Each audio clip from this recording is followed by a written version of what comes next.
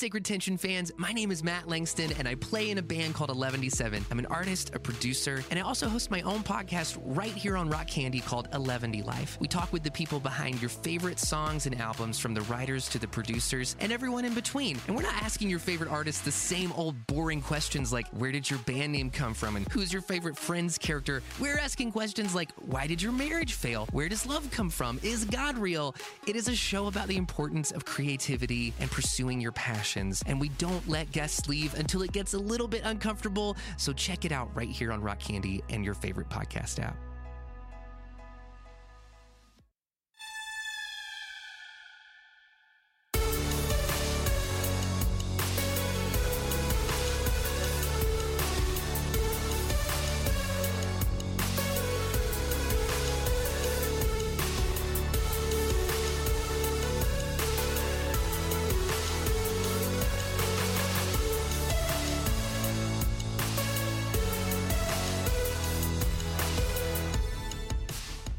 This is Sacred Tension, the podcast about the spiritual discipline of asking questions. My name is Stephen Bradford Long. Before we get started, I have, as usual, just two pieces of housekeeping. First, the show is only possible with your support. I already work full-time, and I teach 3 yoga classes and 3 meditation classes a week. And this show, in addition, takes about 5 to 10 hours a week to produce. So it's a lot of work. And if you want to see me continue to bring you interesting conversations every week, every Monday, then please consider becoming a patron by going to patreon.com/Stephen Bradford Long. In addition to this show, you will also get a patrons-only weekly podcast called The House of Heretics, where my assistant Justin and I have early morning, unedited, very not safe for work conversations about everything from kinky gay sex to politics to ecumenism to all sorts of things. So if that interests you, and if you find yourself looking forward to Sacred Tension every Monday, and if you wake up excited to listen to it, then please consider becoming a patron. That will help me tremendously in making this show sustainable. It will help me pay Justin. It will help me upgrade to better equipment and better studio conditions and other ways you can support this show. Please consider leaving a 5-star review on iTunes. That will help tremendously. It will help our digital overlords take notice of my show and bring it to more people. You can also share it with your friends on social media, and above all, continue to listen to it and enjoy it, because it is ultimately here for your enjoyment. Second, my colleague Matt Langston of the band 11D7 and I are working on building a podcast network called Rock Candy Podcast as an extension of his recording studio. So we are looking for awesome creators who are interested in making fascinating, fun, enjoyable, quirky content. We're looking for topics, everything from horror to film to social justice to LGBT issues to climate change to science to literally anything under the sun, as long as it adheres to our policy of creating a better and more just and more interesting world. So if you have a podcast or you are thinking of starting one, please reach out to me at stephenbradfordlong.com, and I cannot wait to hear your ideas. If we accept your application, in return for joining the network, you will get our entire backlog of music from the bands 11D7 and the Jelly Rocks. You will get professional consultation from the studio, and we will help you produce your show. All right. Well, with all of that out of the way, I am delighted to welcome Tahil Sharma to the show. Tahil is a Southern California native, born to a Hindu and Sikh Indian family. He is a nationally recognized leader, promoting religious and secular pluralism, human rights, and social justice. Tahil works as the Faith Outreach Manager for Brave New Film, an organization that champions social justice issues by using a model of media, education, and grassroots volunteer involvement that inspires, empowers, motivates, and teaches civic participation and makes a difference. Tahil also serves as an interfaith minister in residence for the Episcopal Diocese of Los Angeles, and he is the LA coordinator for Sadhana, a coalition of progressive Hindus, and as a religious director for the Office of Religious Life at the University of Southern California. Dahil, thank you so much for joining me. Thank you, Stephen, for having me. So this has been kind of a long time coming. We've been going back and forth on Twitter for a long time now, trying to find a time to schedule this. And you were brought to my attention, you were recommended to me by lots of people on Twitter as someone to come on to the show and specifically talk about your activism at the border, at the U.S.-Mexico border. But it sounds like there's a lot more that we can talk about, so much more. So before we get started, just tell us some more about like what you're passionate about, more about what you do, and what's on your mind, what's on your heart today. Sure. Thank you so much for creating a space like Sacred Tension to be able to share my perspective on this kind of stuff. Absolutely. It's my pleasure. So interfaith advocacy has been a part of my professional career for the past 6 years now. And it's been a part of my actual life as an identity since I was born. I didn't really come to terms with it until the Oak Creek shooting took place in Wisconsin at the Sikh temple that was shot up by a white supremacist. And how many years did that happen? How many years ago was that? That happened almost 7 years ago as well. Okay. It happened August 5th, 2012. Okay. And since then, I've really been curious about the level of understanding that it takes to be in interfaith solidarity with other communities of faith, spirituality, and humanistic tradition. I've been a big advocate for promoting secular understanding on campuses just as much as in interfaith circles, but I've also been very clear about creating discomfort in religious and spiritual spaces when understanding topics of social justice and human rights. And I think more and more every day it's becoming the norm that we have to talk about these issues and engage in this discomfort. And nothing more can prove that than what happened last Thursday in Christchurch, New Zealand. Yes. The shooting up of 2 mosques in New Zealand by a white supremacist who decided to take on the narrative of white nationalism, supremacy, and so many other things that we consider as a part of our free speech norms here in the United States by conservative and very right-wing pundits. Right.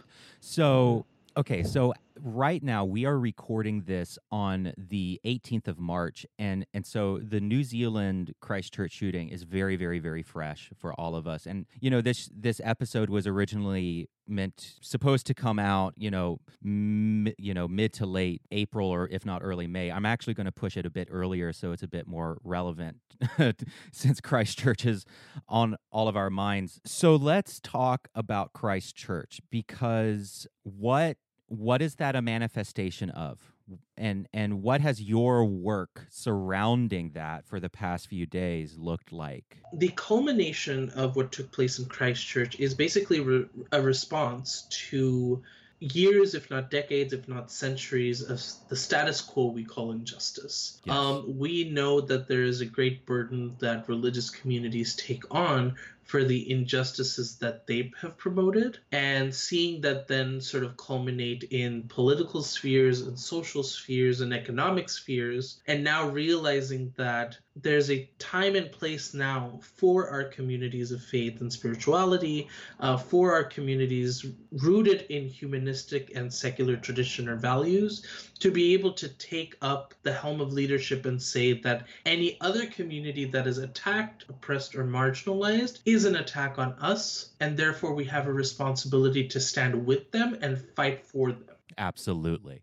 So the Christchurch thing, and for people who, if you live under a rock and you're just not aware, please go look it up with the caveat that it is deeply upsetting. So to just give some background on the Christchurch thing, the gunman who was who seemed to be really influenced by white nationalist and alt-right ideology, carried that ideology out. He took it to its most logical conclusion, which is to commit acts of violence against minorities. And I think what is most horrific, I mean, I don't know, what's really disturbed me about this whole thing is that he live streamed it on the internet for other, white nationalist ghouls to engage and enjoy. And so this is deeply horrific. What do you want to see white America do in response to this? The only response that's going to make sense to anything as horrific as this is reform. Okay. And what does that look like? That reform looks like really addressing all of the elephants in the room when it comes to white America. I mean, we've gotten to a point where talking about race still seems to be a problem, talking about privilege still seems to be a problem, talking about the basic decency of other individuals and communities still seems to be such a difficult thing to talk about. And the fact that it can't be done means there isn't a willingness to change. Right. All change is not bad, and all change is certainly not comforting. I hope these spaces continue to be built where white America can talk to itself, almost like in the mirror, and say, look, yes, we have a lot of shit we need to deal with right now, and we're kind of perpetrating it whether we like it or not. Whether we choose to address it, whether we choose to ignore it, there's somehow a negative impact or consequence from anything that we do. So let's figure it out and try to mitigate as much of the negative consequences as possible and actually learn the true value of allyship to communities that have always faced injustice since the culmination of this country. Yes, absolutely. So, and something that I've noticed as I kind of start to wade into this, and I really think that I was blessed to be born gay, because I think otherwise I would have no clue. If I didn't have that minority experience, then I really think that I would probably be an alt-right guy. If I'm being 100% honest, I'm born here in the South. I grew up in kind of reactionary and conservative circles. That's what was normal to me. And then suddenly, in high school, I discovered that I'm gay. And if it weren't for that experience of being a minority, and that allows me kind of a measure of empathy for other minority groups. It doesn't mean that it's the same by any means, but it provides me a point of empathy. Like, I can kind of get this. If it weren't for that, I don't think I would be where I am. One of the things that I have noticed, as I kind of wade into this conversation, is that there are a lot of people in white progressive circles who will say, oh my God, that's horrific. This is awful. This is terrible. And then do nothing. And that it really is like my partner John showed me a meme, and it was like, the meme said, a week later in New Zealand, they're putting, greater restrictions on guns and, just all of this stuff, all of this immediate swift action that they're taking. And then the heading said, it seems like you didn't even try thoughts and prayers. But that's a criticism of us. It's a criticism of, I think, white America, where we rely on thoughts and prayers, and we try to empathize, and we say, oh, that's terrible. This is awful. I'm going to pray for you. And then at the end of the day, nothing changes. Do you think that's an accurate depiction of what's going on? Yes, absolutely. And I think it's also speaking to a little more than white America. I think it's speaking to generally privileged America. Yeah. A lot of people that are reaping the benefits of that privilege wherever they stand in our society are able to step away from the lens and say, oh, I can offer these very simple, non-tangible, non-physical things, and I feel like I have done my service. When, as a matter of fact, we know that there's so many easy things that we can do to make these things be prevented. How many mass shootings have we had in the past several years. It's in the thousands. Hundreds. It's in the thousands. It's in the thousands now. Yeah. Exactly. And I think that speaks more to how much we are bought than we care about the situation. Yeah. And I think in congressional and legislation spaces, that's very, very clear that money is talking more than anyone else. But in general society, I think it's very, very easy to not step in a space where you get affected when you are also the same person perpetrating this idea that you can do nothing about it. Yeah. And it just becomes a norm to say, oh, I will at most offer my sympathy because I don't know how to connect because that's never happened to me before. But because that has never happened to me before, I can't do anything anyway. Yeah. And that already starts the cycle of, well, the more apathetic I become to the process, the less I can do. Right. You know, I think it was Zizek, who's a Marxist philosopher guy.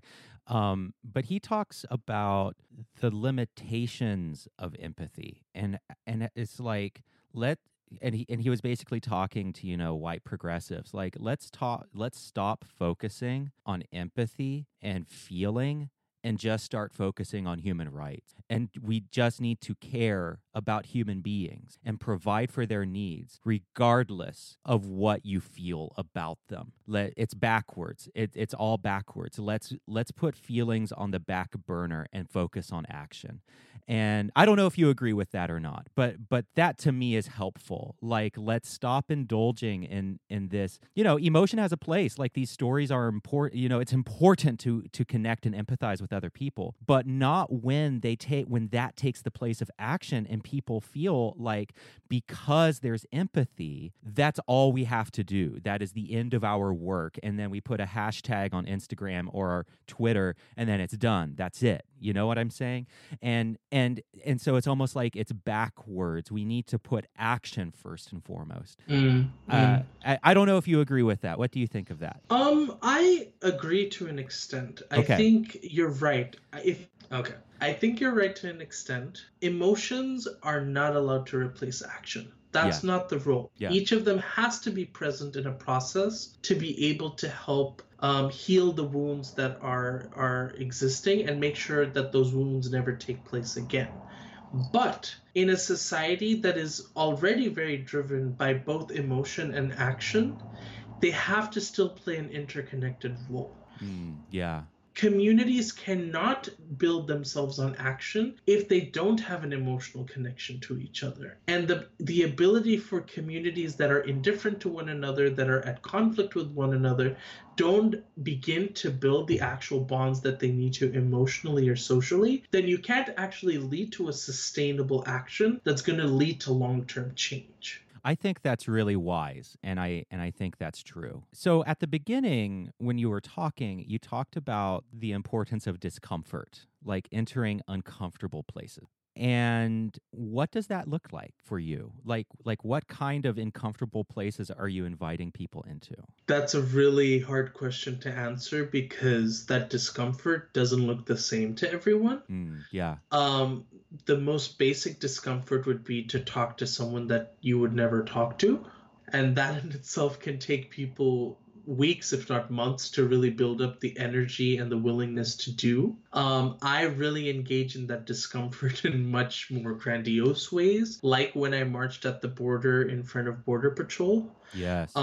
Where I had to face off officers who were in a space of emotional investment like I was, which is very rare for law enforcement to do. They're supposed to be stoic. They're supposed to be separated with that emotional idea from the situation. But the problem was there was so much deep spirituality and sense of interconnectedness among us as clergy and activists that I think it threw off the Border Patrol, because a lot of them were way more angry and frustrated with the situation than we would have anticipated. The officer in front of me, whose name I will remember but not mention, was grinding his teeth. His face was pure red. There was a sense of wanting to attack me in his eyes that I would never hope to an enemy of my own.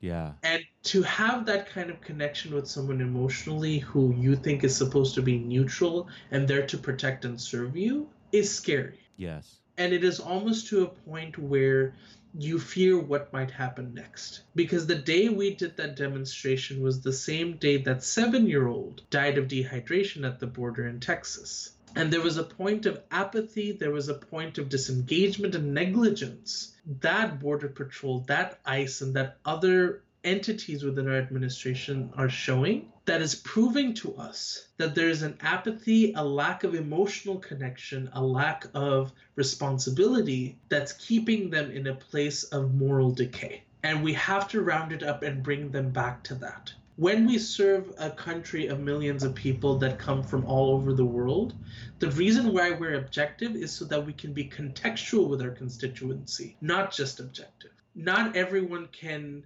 benefit and reap from the same institutions when they're built on the backs of those that have been oppressed and marginalized. You can create legislation that hopefully encompasses everyone, but when you continue to inhibit and to exacerbate these institutions, no one else is going to benefit except the very same white America that thinks all lives matter. Right. I think that's very, very well said, and I don't really have much to add to that. And so the discomfort that you're talking about is an invitation to, for everyone to enter into a realization of this state of affairs. And it's an invitation for people like that Border Patrol guy that you were talking to enter into that place of extreme discomfort.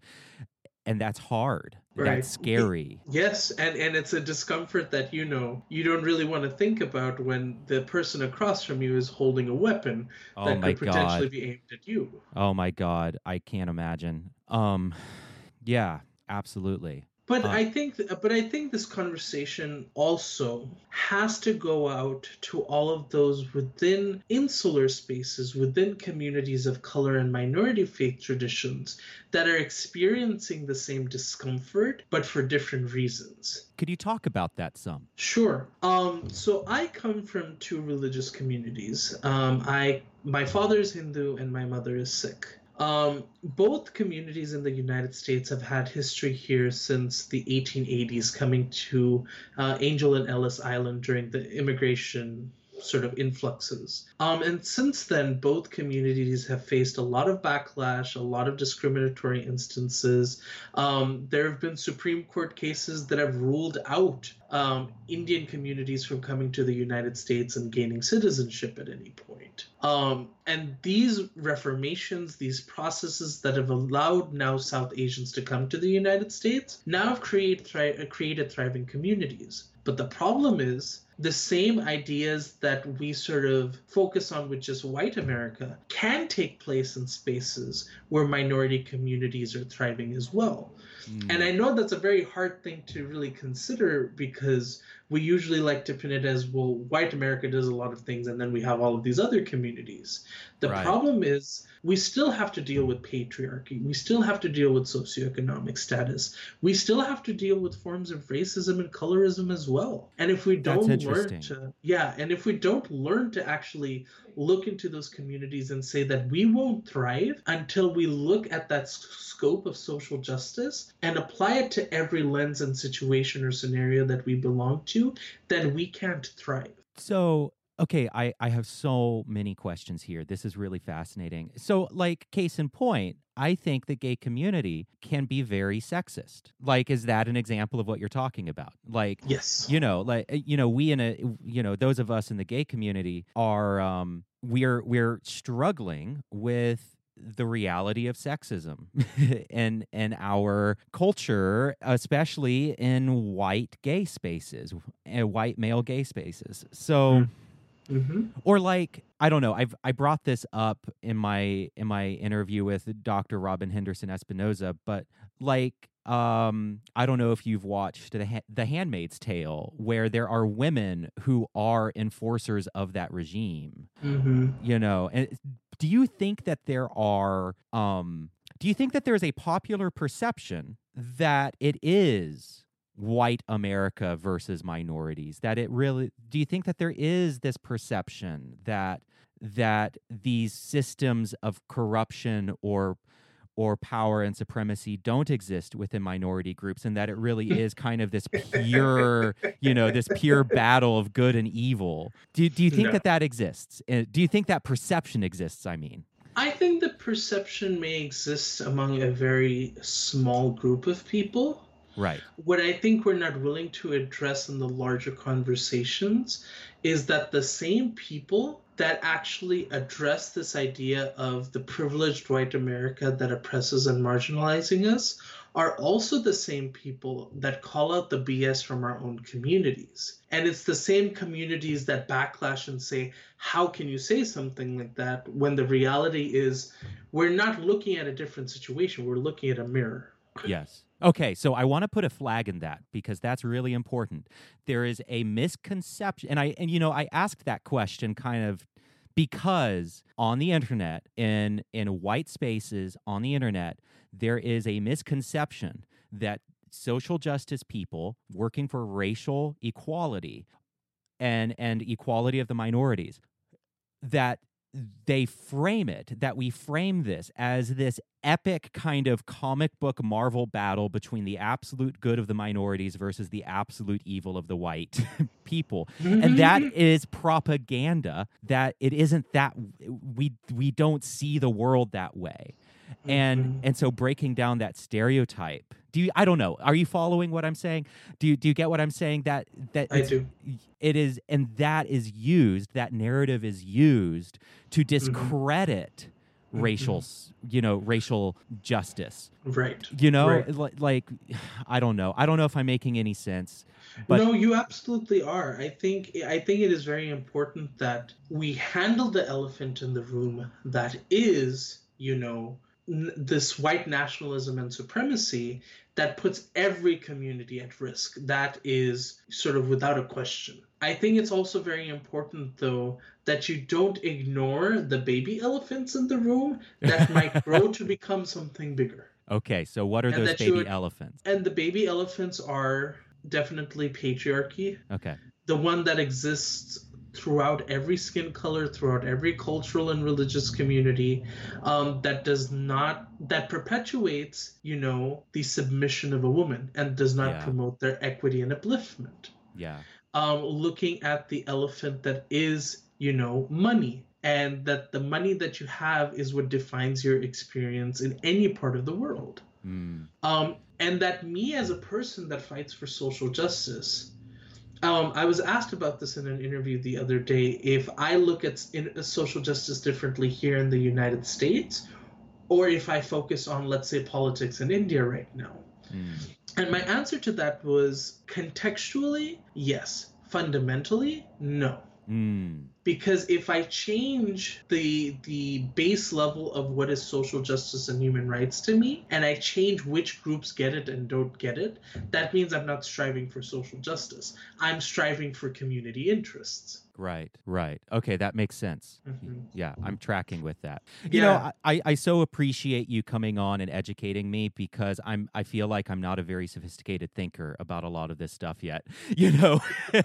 But don't look at me as sophisticated. Well, compared to me, you are, because I mean, this is the stuff you live and breathe, and I feel like it's kind of my duty to just kind of flaunt my ignorance out there so that other white people can see it and can learn from it, and can kind of see themselves in that mirror.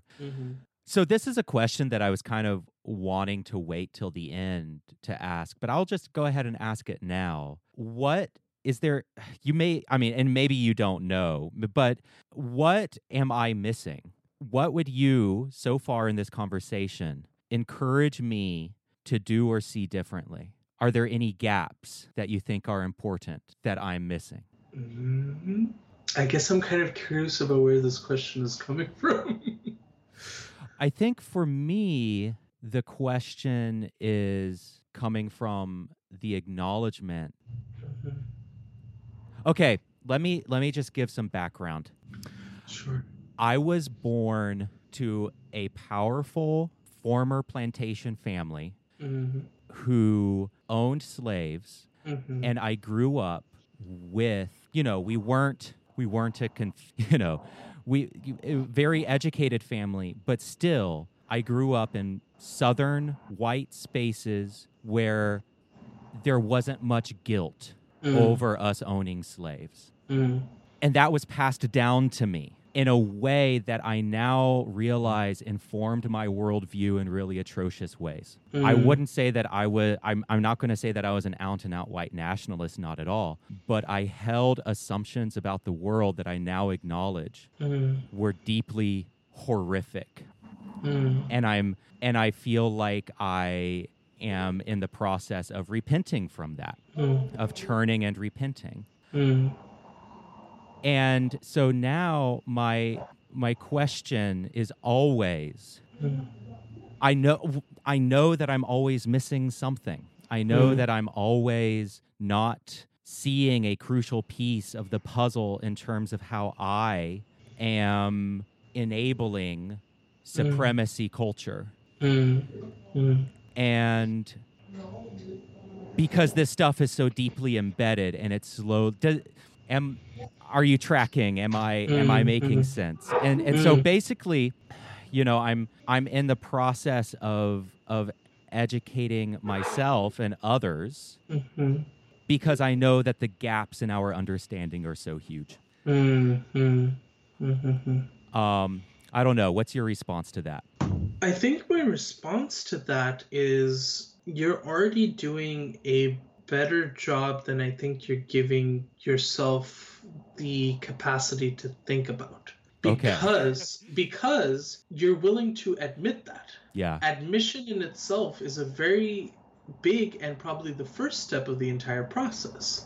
Yeah. If you recognize this, and instead of saying, I don't know what to do, and just sort of sit on this idea that you should be guilty about it, you're instead saying, no, I need to address it for myself and for my community, and see how I can uplift others. And it's the exact same way that I would argue every other white person should look at this process. If you reap the benefits from generations of oppressing other people, it's kind of hard to really step into the light and say, oh, I want to help people because I'm trying to make up for the past sins of my ancestors. Yeah. But at the same time, it gives you a better sense of being a good ally when you're willing to admit all of that. Yeah. But also trying to strive to be the best ally that you can be. Yeah. You are not speaking for anyone. You are just helping them. You are not giving anyone a space to make you feel like a white savior. You are just standing by their side, making sure that they get the time, the resources, and the energy they deserve, and the justice that should come as the end result every single time. And if you don't learn to use every part of those resources that you have at your disposal, it's because it takes a lot of learning to see that as benefits to give to a community in need, not as just something that you're holding in your hand and saying, what have I done? What have my people done? Yeah. One of the things that I just keep coming back to is, so I'm a 12-stepper, and I forget if it's the fourth or fifth step. I think it's step number 5, to make a fearless moral inventory. And I just keep coming back to that, and one of the things that I've realized, and my co-host Danielle and I, we had a really long and difficult conversation on the show about our white privilege. And one of the kind of the revelations that I had in that conversation was, I'm not responsible for the sins of my forefathers, but their prejudices, their crimes have carried down to me and have infiltrated my worldview, thereby making it my sin, because I continued to live it. I continued to unconsciously marginalize. And I can say that without much shame now. I think it's important for us to be able to say, I have been part of these systems of power and supremacy without shame, to be able to confront these things and confront the shame, and to be able to get to a point to just say, this is just where I've been. This is just what it's been, and it's time to change it. And to get to a point where we're not 100% bogged down in that shame. And I think that that's a real problem for a lot of white folks is the shame, the white fragility and white shame. Like, oh my God, there have been times when I feel like I could die of white shame, just like drop dead of a heart attack because it was so intense. And to just get over that and to just not take it personally. Here's a question that I sometimes worry about. And it's a question that I ask from my perspective as someone who's gay. And I found conversations like this, clueless straight people wanting to do good, wanting to be better people. But I found the conversations, and I still sometimes find them really exhausting, really overwhelming, and sometimes really hurtful. Is that the case with this conversation right now with me? And if so, how can I do better? No, I actually don't find this conversation hurtful because I've been so accustomed to it. Okay. So when the pain starts becoming, you start hurting because you're not doing the thing. It seems almost kind of like I'm torturing myself. Yes. Because it's become so habitual. When it comes to having the same conversations over and over again, I can't be in a space of anger because I know that most people are starting off at square one with these conversations. Yeah. And to us, the challenge of being repetitive is, why do I need to keep stating something? Like, can't you go to a resource and learn it your damn self? Like, why do you have to keep asking me, like, what does it feel like to be Indian in this space? Or what does it feel like to be Hindu or Sikh in this space? And it's like, you would think that people sort of at a larger sense would grab onto the perspective or the idea of what exists as our experience. But at the same time, you have to give people the benefit of the doubt that they're now finally entering the conversation you wanted them to enter. If they have a lot of questions, they need them answered, or else that dissatisfaction is going to eat them alive. Yeah. And I find that conversation very often in POC spaces and in LGBTQ spaces to be very common, because when you consistently have to explain yourself, it's because you just want to feel like people should know these basic things about you, just like you would a typical cisgender white Christian or affluent American. Yes. Those are things we know. We have the chart in front of us. They're already set out. Why can't it be the same way for us? Why the hell do we have to keep explaining ourselves over and over again? And the fact of the matter is, it's because people don't know and understand that stuff for what is at its root, because it's not normal. It's not seen as normal. We haven't normalized it yet. If you're an LGBTQ person who happens to also be a person of color, that's a whole nother layer.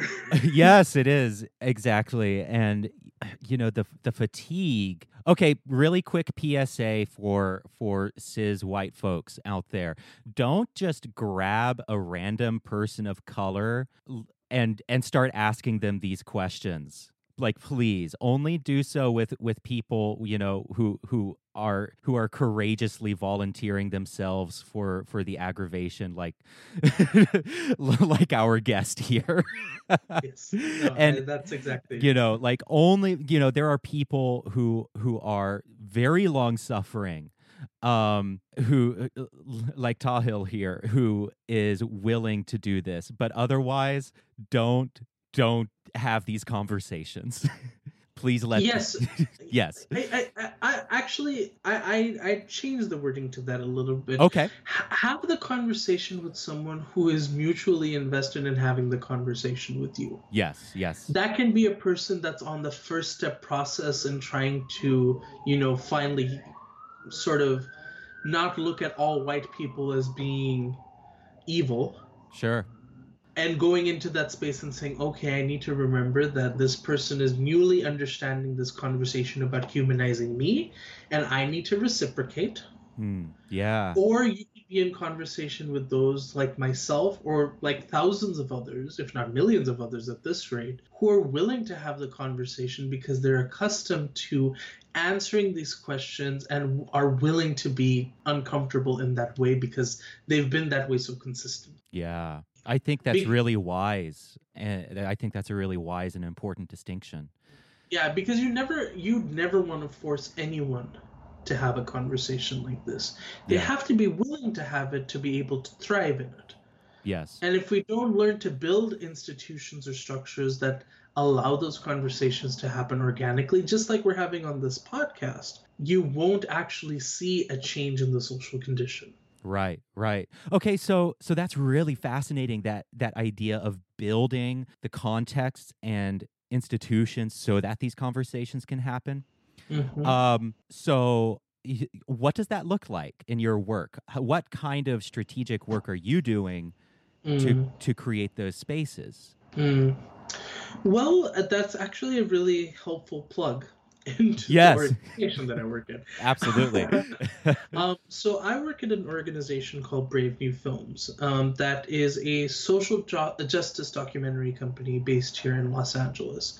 We serve the entire country in being able to talk about systems of injustice and many deep issues that exist in current events. Whether we're talking about systems of mass incarceration, immigration, bail, racism, you name it, and we probably have some sort of film on it. We make feature-length films, but we also make very short videos that are more tangible and easily more disseminated for communities to watch. And my role is mainly to go into communities of faith, spirituality, and moral conscience to talk about how we have a role to be more civically engaged and responsible because these issues are taking place and they are affecting our communities. So there are already institutions and structures available to us called houses of worship, called organizations, called whatever you want to call it, where you could potentially take our films, go into those spaces, and have the organic conversations and action plans to be able to get involved yourself. That's awesome. So basically what you're doing is you're creating the material and kind of the structure so that people can enter these really awesome, uncomfortable places. Exactly. And to kind of, I don't know, pave the path for them to walk. Exactly, because a lot of the times it's less about the physical structure and more about the methodology of facilitation that helps us better engage in a conversation. So we can have grandiose conversations at the United Nations, for example, but we know that the entity still sits sort of as we're all like these nations gathered together and we can't really make decisions. So, as opposed to a lot of grassroots groups around the country that are saying, oh my gosh, there is a big problem with cash bail and it is socioeconomically flawed. Or there are all of these people being detained at our border who are just seeking asylum, who are undocumented and just want better futures for themselves. What can we do as these local communities? Well, our films go in and first educate you about the issues at hand, not just by telling you, this is the information, these are the numbers, these are the statistics. You also get to learn about the very real stories that you need to know to take us back to that original conversation on the emotional connection and why there needs to be a willingness from your part to be able to help those people because you want to. Once you have those resources available to you and you show them within your communities, we also have a process to help facilitate the dialogue so that you can start creating those tangible solutions in however contextually is relevant to your community. That's awesome. Yeah, and like when I hear stuff like this, I get really excited. Like this is awesome, hopeful stuff. Like the situation is bad, as is demonstrated by the shooting in New Zealand, but it's also hopeful. There's hope. There are ways to move forward. So you are an interfaith minister, or what's your official? Are you a minister? Are you? The minister term is a very loaded thing. Okay. So just to give a bit of background information, so I do have like that 30-second online ordination thing Yes. to help people get married. So in that sense, I am technically ordained Yes. by the state of California. Yes. Okay. But my relationship with the Episcopal Diocese of Los Angeles and that leadership role was actually a term and a process created by the staff and the bishop of the diocese, who said that rather than hiring a full-time person who is an Episcopalian doing this work for us with us, let's look at young leaders in the community that don't belong to our tradition and give them the leadership role so that they can build up their momentum, but also strategize and be the bridges between their communities and the diocese. That's awesome. I'm Episcopalian. I'm a queer, witchy, heathen Episcopalian.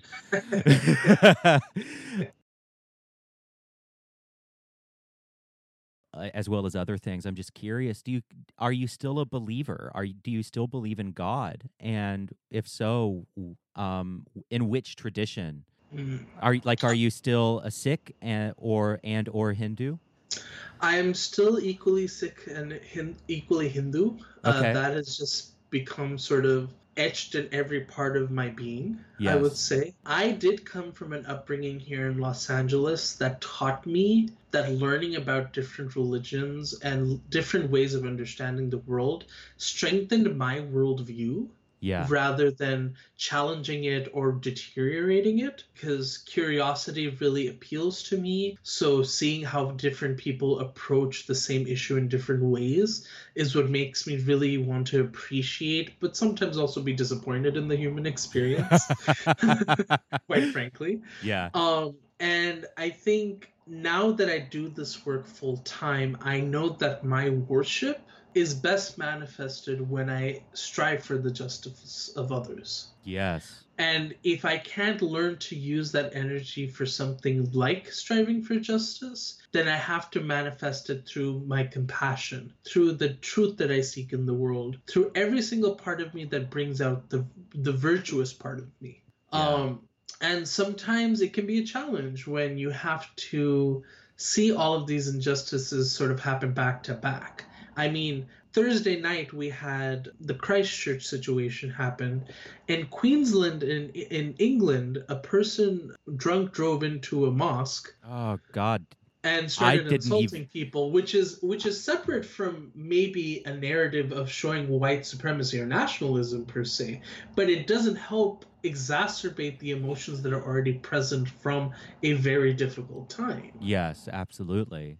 And we're just learning, I think, today that a shooting happened in Utrecht, which I'm forgetting where that is in Eastern Europe or in Turkey. A shooting took place today as well, which means the news cycle is not stopping. Yes. And the problem is we're trying to take a step back and just take a breather. Yeah. And this has to be a time where we do this, because if we don't learn this process of self-care, this ability to recharge ourselves during a lot of tough times, we're not going to be able to do the work in that same powerful and efficient way. So what does that self-care look like for you? Sometimes I really don't know.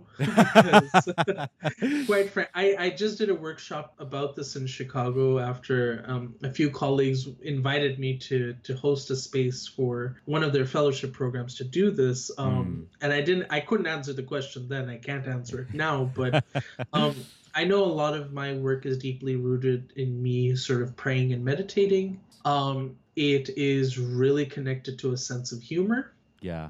I've told this to people time and time again. If I did not have the ability to laugh or make jokes, I would probably be a wanted man in 13 countries. Guaranteed. And more importantly, I think just being in community with others. So not just seeing self-care as me being by myself doing my thing, where that time is really important. I'm a very big believer in collective care, where I'm within community with my friends, my loved ones, people that I share faith with, people that I share work with, who I'm able to really just talk to and just be myself with. That to Yeah. me is like the best form of self-care. Absolutely.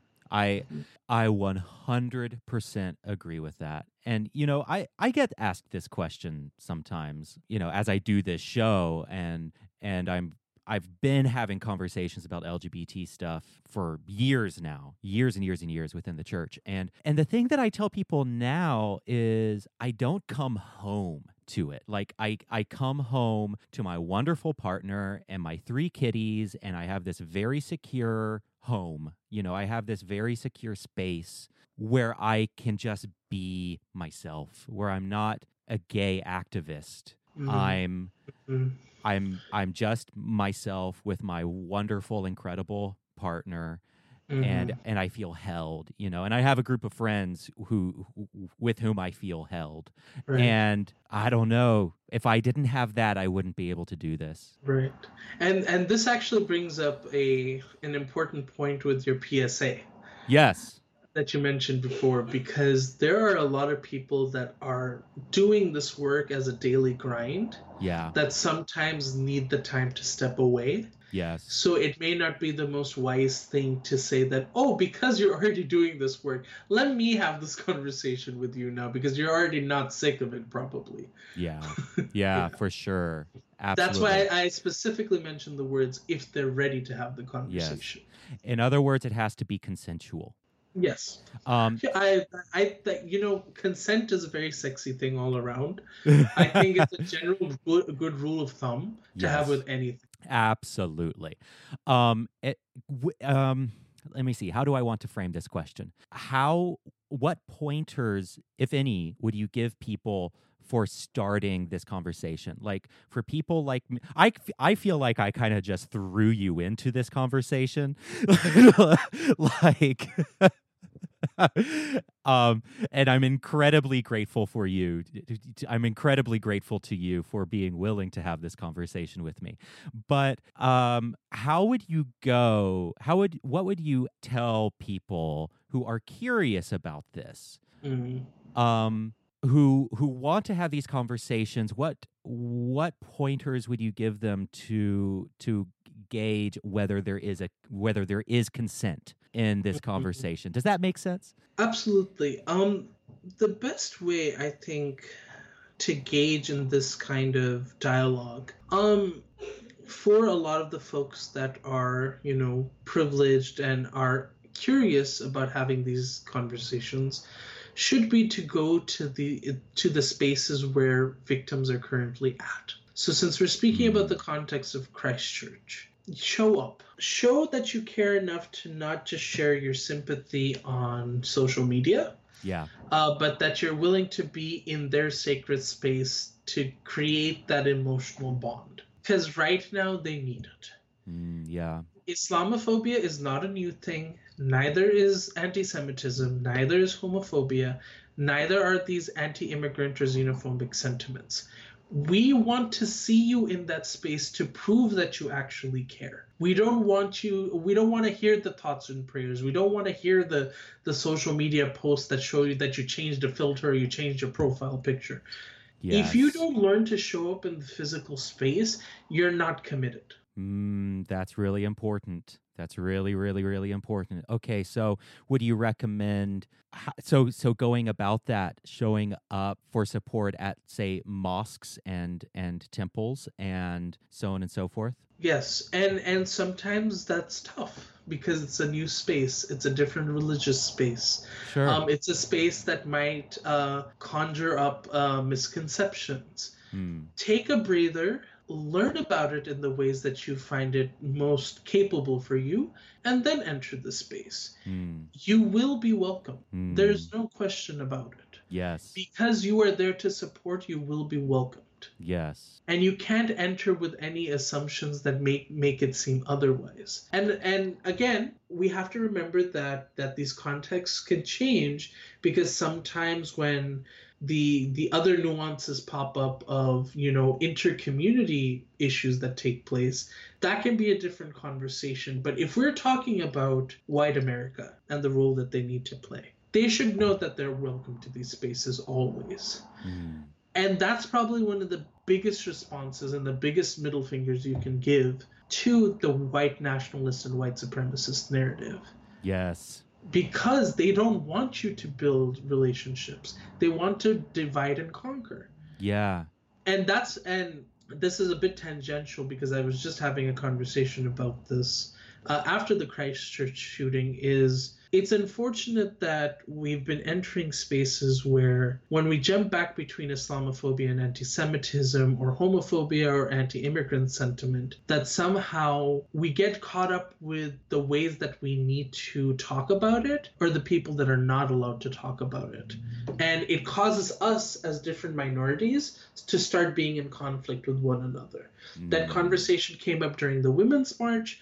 That conversation has come up very often because of stuff that we've been dealing with Congress and the new members of Congress, like Ilhan Omar, Rashida Tlaib, Alexandria Ocasio-Cortez. Yes. And the fact of the matter is they are bringing up new ways of, again, being uncomfortable, new ways of engagement, new ways of understanding the perspectives that we need to talk about.